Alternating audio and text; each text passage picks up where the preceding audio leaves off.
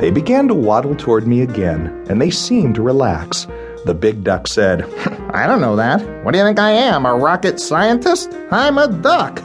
Well, there was absolutely no disputing that. I began to calm, and a smile spread across my face, because when I was a child, I remembered wanting to talk with ducks, and I talked to them whenever I saw them. I read every story ever written with Quacky Jack, and I would watch hours of cartoons hoping to see Donald or Daffy or anything that might have a duck in it. And now, here I was. I knew I might never get this chance again, and my smile grew even wider. And I looked those ducks in the eyes, and I said, very clearly, quack.